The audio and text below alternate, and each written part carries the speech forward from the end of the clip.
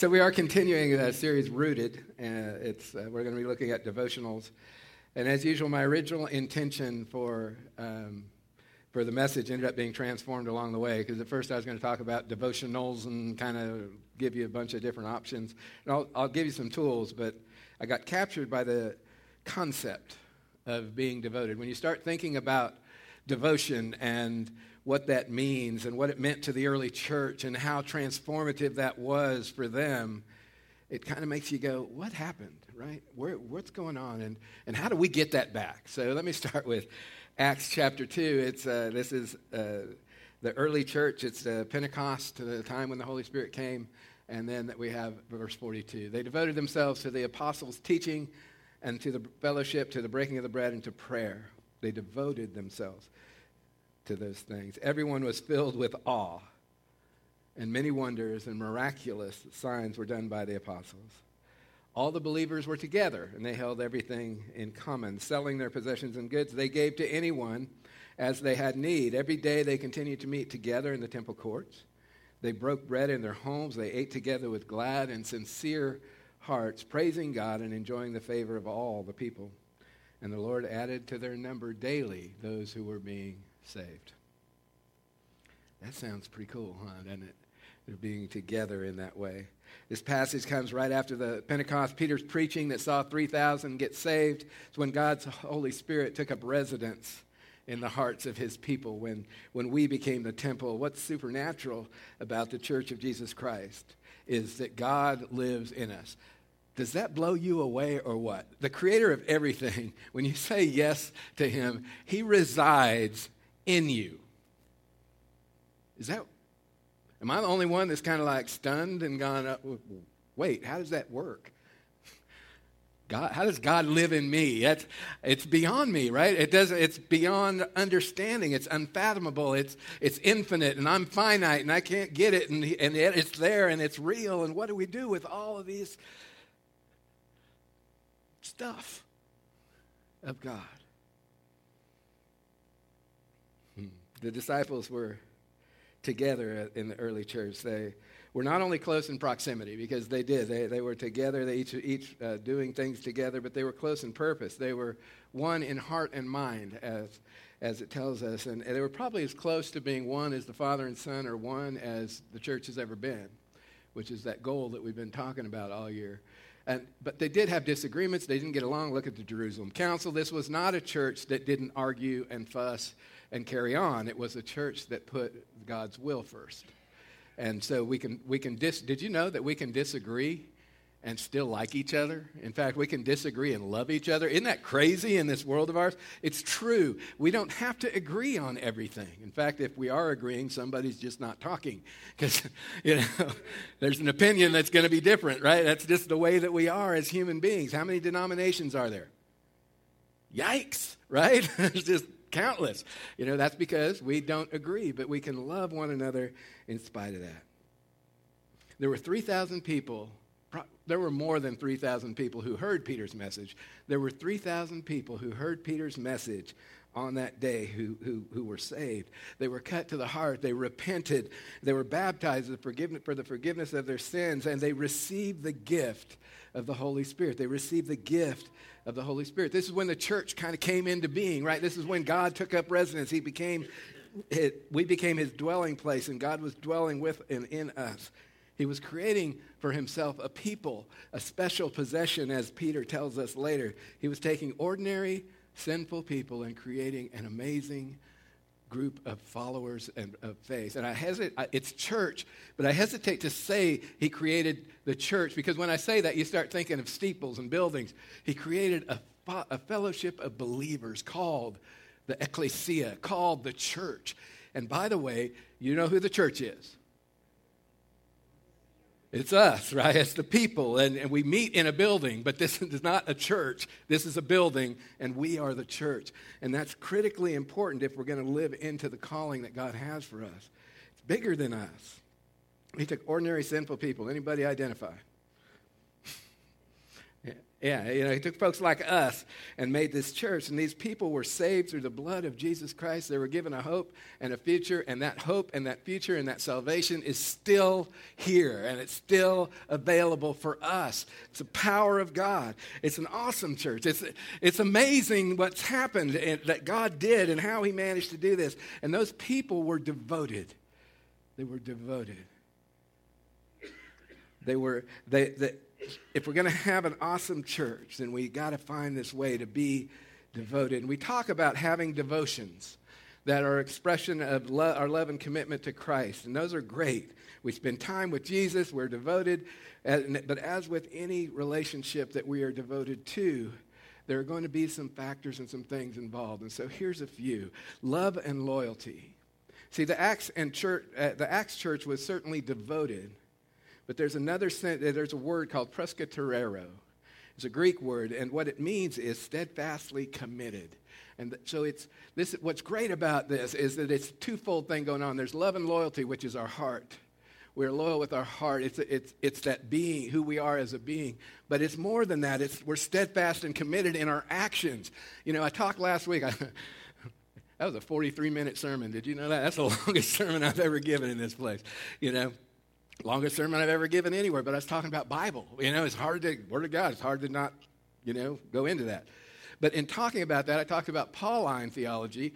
We are saved by grace through faith, not of works, lest anyone can boast. And James, who says, faith without works is dead, and these things work together. Well, here it is, right? Love and loyalty is a matter of the heart. That's kind of the Paul theme of this is a gift and it's grace, and we embrace that. But when our hearts change, what happens? Our actions change. When you encounter the living God, you cannot help but be changed. You cannot. You can try and not be changed, and you can't. God is that way and that powerful. He is incredible. So these two elements is love and loyalty, matter of the heart, steadfast and committed, matter of the actions that we take, come together in a way in the church which allows us to become a force for God in our community. And they knew that. They lived that. Those people were involved with this new kingdom brought to earth. That kingdom come, that will be done on earth as it is in heaven. It was brought to earth. And it was brought in a significant way. They were loyal and committed, and they were there with their hearts and their actions. And they were devoted to these four things that are mentioned just in this brief passage. The apostles' teaching, fellowship, breaking of the bread, and prayer. And as we go forward in this message, I want you to be thinking this. I want you to be thinking why. Why were they devoted to this stuff? What is it that happened? Because something happened that brought it about. Why did this group of people at this time, why did they get devoted to these things? Why were they emotionally connected and steadfast in them? Because there were consequences in this church. And we're talking the Jewish people, and if you accepted Jesus, you were moving into a different religion, and that had consequences. It often meant that they would be cut off from their Jewish family. And by cut off, I mean so Jewish parents would find out that they're following Jesus, and they would be literally made dead in a process in the Jewish church. They would be separated completely from the family. It cost the early believers. This was not easy for them. It wasn't going down. You drive around here, you can't go 5 minutes without hitting 2 or 3 churches. It wasn't like that. And if you made that decision, it was costly to follow them. But they made the kingdom of heaven the priority of their lives. It became the most important thing, and their love for the other disciples grew. Because even though they may have lost their earthly family, they had a new one. They had a new one. So why would they face these things?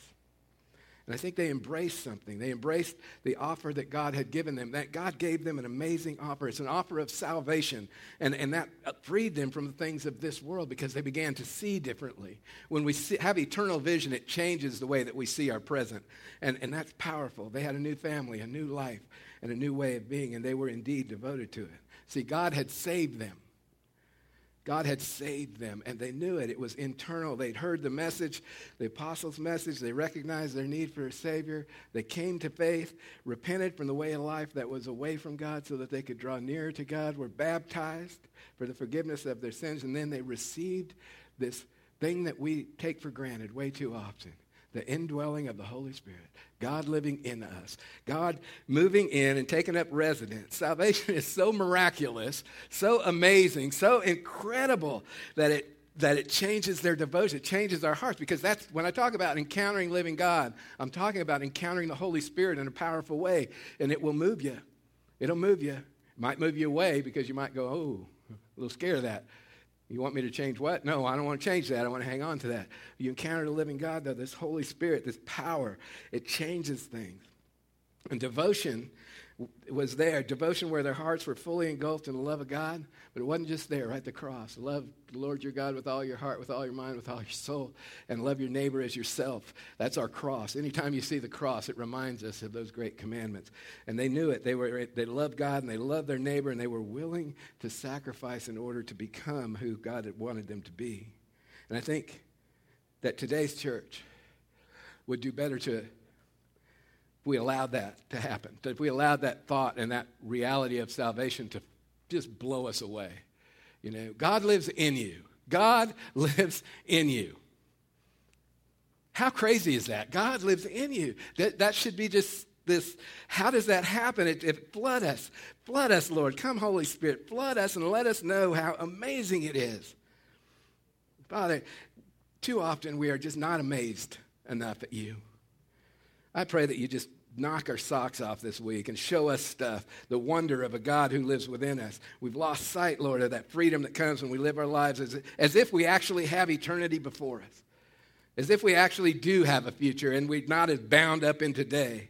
Our vision's too often focused on just what we see here, and thus we get trapped in the present instead of freed for eternal life. We get trapped here thinking this is it. You know, last year at some point, I got this rope, and I did a little end of it, and that's our life here. And I strung this thing all over it because eternity, and there's not enough rope, right? Because eternity is a straight line. This is our life here, and the rest of that rope is the rest of it. And where do we spend all of our focus? It's here, instead of seeing whatever's going on now is a temporary thing, and I got an eternity before me, and it's going to be awesome, and God is there. I'm telling you, there's more to it than just sitting in a pew in a chair. There's a life to live. There's something amazing. And if we let that happen, salvation to flood our souls like that, Katie, bar the door, right? It's going to be crazy. You know, God's going to do crazy stuff because God wants to do crazy stuff, you know, and we're just a little bit bound up. And we need to get, instead of this, we need to be free. I'm a little excited, okay? Ephesians chapter 3. And I pray that you, being rooted and established in love, may have power. Dunamis, that's right. Together with all the saints to grasp how wide and long and high and deep the love of Christ is. And to know that this love surpasses knowledge, that you may be filled to the measure of all the fullness of God. The early church was enveloped in this fullness of God, this love that God had. And they fought with each other, and they loved each other anyway. Their experience of God caused and created this devotion that they had, this willingness to set aside their own stuff and participate at depth in what was going on. It's both their hearts and their actions. Presbyterero. Salvation was an experience that changed them forever. They were not the same. So they were devoted. And the things they were devoted to, the apostles' teaching. They wanted to learn about this new salvation. When this happens and you start to go, okay, what's going on? How do I learn more? Get into the Word, because the Word is where it's going to be. That's why last week I went so long, because I thought it was that important, you know, that we talk about the Bible and what it is and how to access it. This kingdom that we're now a part of is important. It's the same kingdom of heaven that we are citizens of, that they were looking to. So are we. We are part of this kingdom life. And it's a kingdom that's so totally different from the world. So how do we learn about the kingdom? Study. Get into it. Get with it. You know, teach. There's still you want to learn, teach. You know, the Word of God. I'll tell you, you want to get a little bit nervous. It's like, oh, I got to get this right. You know, our hearts are devoted because God has acted. God has acted. He's given salvation. We're devoted to His Word in both heart and steadfastness. Presbyterero. I love that word. Have you noticed? Because this salvation is so amazing. Are you getting that flavor this morning? I hope that, if you don't remember anything else, that it is incredible that God lives in us. It's just out, it's whatever bigger word than incredible is, it's that. It's just phenomenal. It's beyond anything that we know. But you have this sense of, I got to learn more. When you encounter God, it's like, I want to know more. And then you get in, and now I want to learn more and learn more. But it doesn't end there, because there's fellowship involved. And I invite you to stay too today, because if we're going to be one as a father and son are one, then we need to start hanging out with each other. Back then, many of them had lost their earthly families, and they became devoted to one another in their new family. They were sharing life with these followers of Jesus. They were sharing life. And they were devoted with their hearts, but their actions followed. It's very powerful. Time and energy was given to one another as they shared life together, and we are terrible as a church at this. I'll just be straight with you. We are not good at sharing life together. We're good at coming together, and we're good at doing a thing here and a thing there, but we're not good at sharing life together. This world doesn't want us to, by the way, and that's part of the problem. But we just it's an effort to do that. But when we're sharing life and we have that kind of togetherness, then it shows up in how we love one another. Because then we begin to know what's going on in each other's lives, not so that we can gossip, please, but so that we can be there when something's going on, so that we can walk together through the stuff that happens in life. Because when you say yes to Jesus, I know that there's some thoughts out there that everything goes away and it's just peaches and cream, but I got news for you. Life is life, and life is in session, right? So we need one another to do that. And sharing that kind of togetherness shows up in that way that we love one another. It shows up in the priority that the church has in our lives. I don't mean the building. I mean one another. We're the church, that the priority that we have in one another's lives. And that's important, because the kingdom of heaven deserves your best. The kingdom of God deserves your best, not your leftovers. God deserves your very best, not the things, I've got a little left over here, or the things that you can spare. The kingdom is so amazing that being devoted is the correct response. God is experienced in community and in a community of faith. God is best experienced in that way. Together is how we experience the love of God.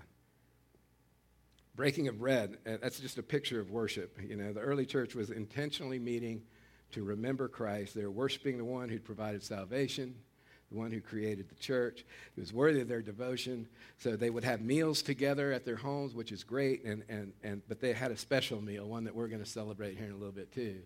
The Lord's Supper, the Eucharist, communion. I don't really care what you want to call it. It's got lots of names out there.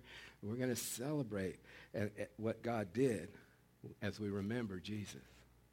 We are devoted and committed to the same thing now as then. This is a tradition and a powerful tradition in the church. It's powerful for us. Every time we participate, we remember Christ, and we give worth to him because he is our God and our Savior. This is his kingdom, by the way. We are citizens in it. Same kingdom as they had, but it's his kingdom. It's his blood that washes away our sin. We remember Jesus. We're devoted in heart and action to him and to what he did on the cross. We're devoted to worship because God made himself available through Jesus Christ. God, you may have heard this morning. Did you know that God lives in us? God lives in you. And he's deserving of our worship. And we spend a lot of time on prayer. The early church was devoted to prayer, and they had a personal relationship with their Creator that had not existed before. But here they had it, and they didn't need a priest anymore to offer sacrifices for them. They could go straight to God, and it was powerful change for them, and that early church was committed to being a life and a church of prayer. And God will always show up in the hearts and lives of his people and the churches that allow him to be the lead, that allow him to lead their lives and to let him change their hearts. God wants to be active in the life of the church, but he gave us the ability to kind of shut that down if we don't embrace who he is. It takes devotion. That's what kind of messed me up on my plan this week, because as I got into this, if without devotion, we're lost. For the eyes of the Lord reigns throughout the earth to strengthen those whose hearts are fully committed to him. He will strengthen your heart. Be committed to him. He will do it. He'll pull it off, even when it doesn't seem like he can. And I did promise to provide some tools for devotion. There are a lot of resources out there. There really, really are. Some good, some not so good. So a great place to start, as always, if you know someone who has a devotional life or who has kind of that devotion study life that you like, go to them and say, hey, what do you do? What is it that you do? Because I want to learn. I use YouVersion quite a bit, Bible.com. I like songs. You guys probably noticed that. And so on YouVersion, Bible.com, I can look up Crowder, and it gives me a list of devotions by Crowder or Hillsong or any other artist, and I use those. Right now, I'm in one by Hillsong. But that's one of the things that I do. But there are a lot of resources out there. Jesus Calling, I don't do that one, but a lot of folks love Jesus Calling. It's Jesus talking to you. And the amazing thing that I hear from folks is that on any certain day, there'll be a day when it's exactly the thing that Jesus needs to say to them. There's Our Daily Bread, guideposts, upper room devotionals. Crosswalk.com is just a website that has a slew of devotionals. I mean, if you go there, you're going to see a lot of devotionals. One of the classics, probably the classic devotional, is My Utmost for His Highest by Oswald Chambers. Can't go wrong with that one. Some folks are, I don't have time. How do I do this? Well, there's a website called first5.org and an app called First 5. You know what that is? Yeah, the first 5 minutes of the day. You get a devotional, and it's a 5-minute devotional, and it meets you on the app, and you just do 5 minutes. Charles Stanley and In Touch Ministry have a 5-minute Bible study. There are resources out there for all of us wherever we are and wherever we are. Some folks, it's hard to find the time. Some folks have more time. Here's the main thing. Take the time. Set up a plan. Get started on that plan, and I would suggest this. Have an accountability person to help you. Because if you don't have that accountability person, then it's easy to set it aside. And it's not somebody you have to meet with. You can, but you don't have to. It's somebody who's going to call you, text you, and say, did you do your devotional today? Did you do your Devo today? Whatever it is that reminds us and holds us accountable to what we have committed to do. Because God is looking for people who are willing to be devoted to Him. Let's be those people, right? Let's do this. Let's grab hold of this. Let's put our heart and our actions together so that we can walk into the place that God would have us to be. And one of the things that I was doing for a long time and then stopped doing, and I'm starting it back, and you can be my accountability. For the longest time, I would post a devotional that I was doing from Bible.com on Facebook, on my personal page, and I would write a prayer for the Arbor Point United Methodist Church page. So I'm back. I'm going to start doing that again. I did it this morning. And if you don't see it, feel free to say, hey, that's easy. That's an easy one, right? If it's not there, just shoot me a message and say, you said you were going to do this, and you didn't. So make some time. Make some time. That's the main thing. So we're going to celebrate Holy Communion. We're going to make some time. And as you come forward today, remember Jesus and remember the miracle. I mean the miracle that He lives in you. Andy?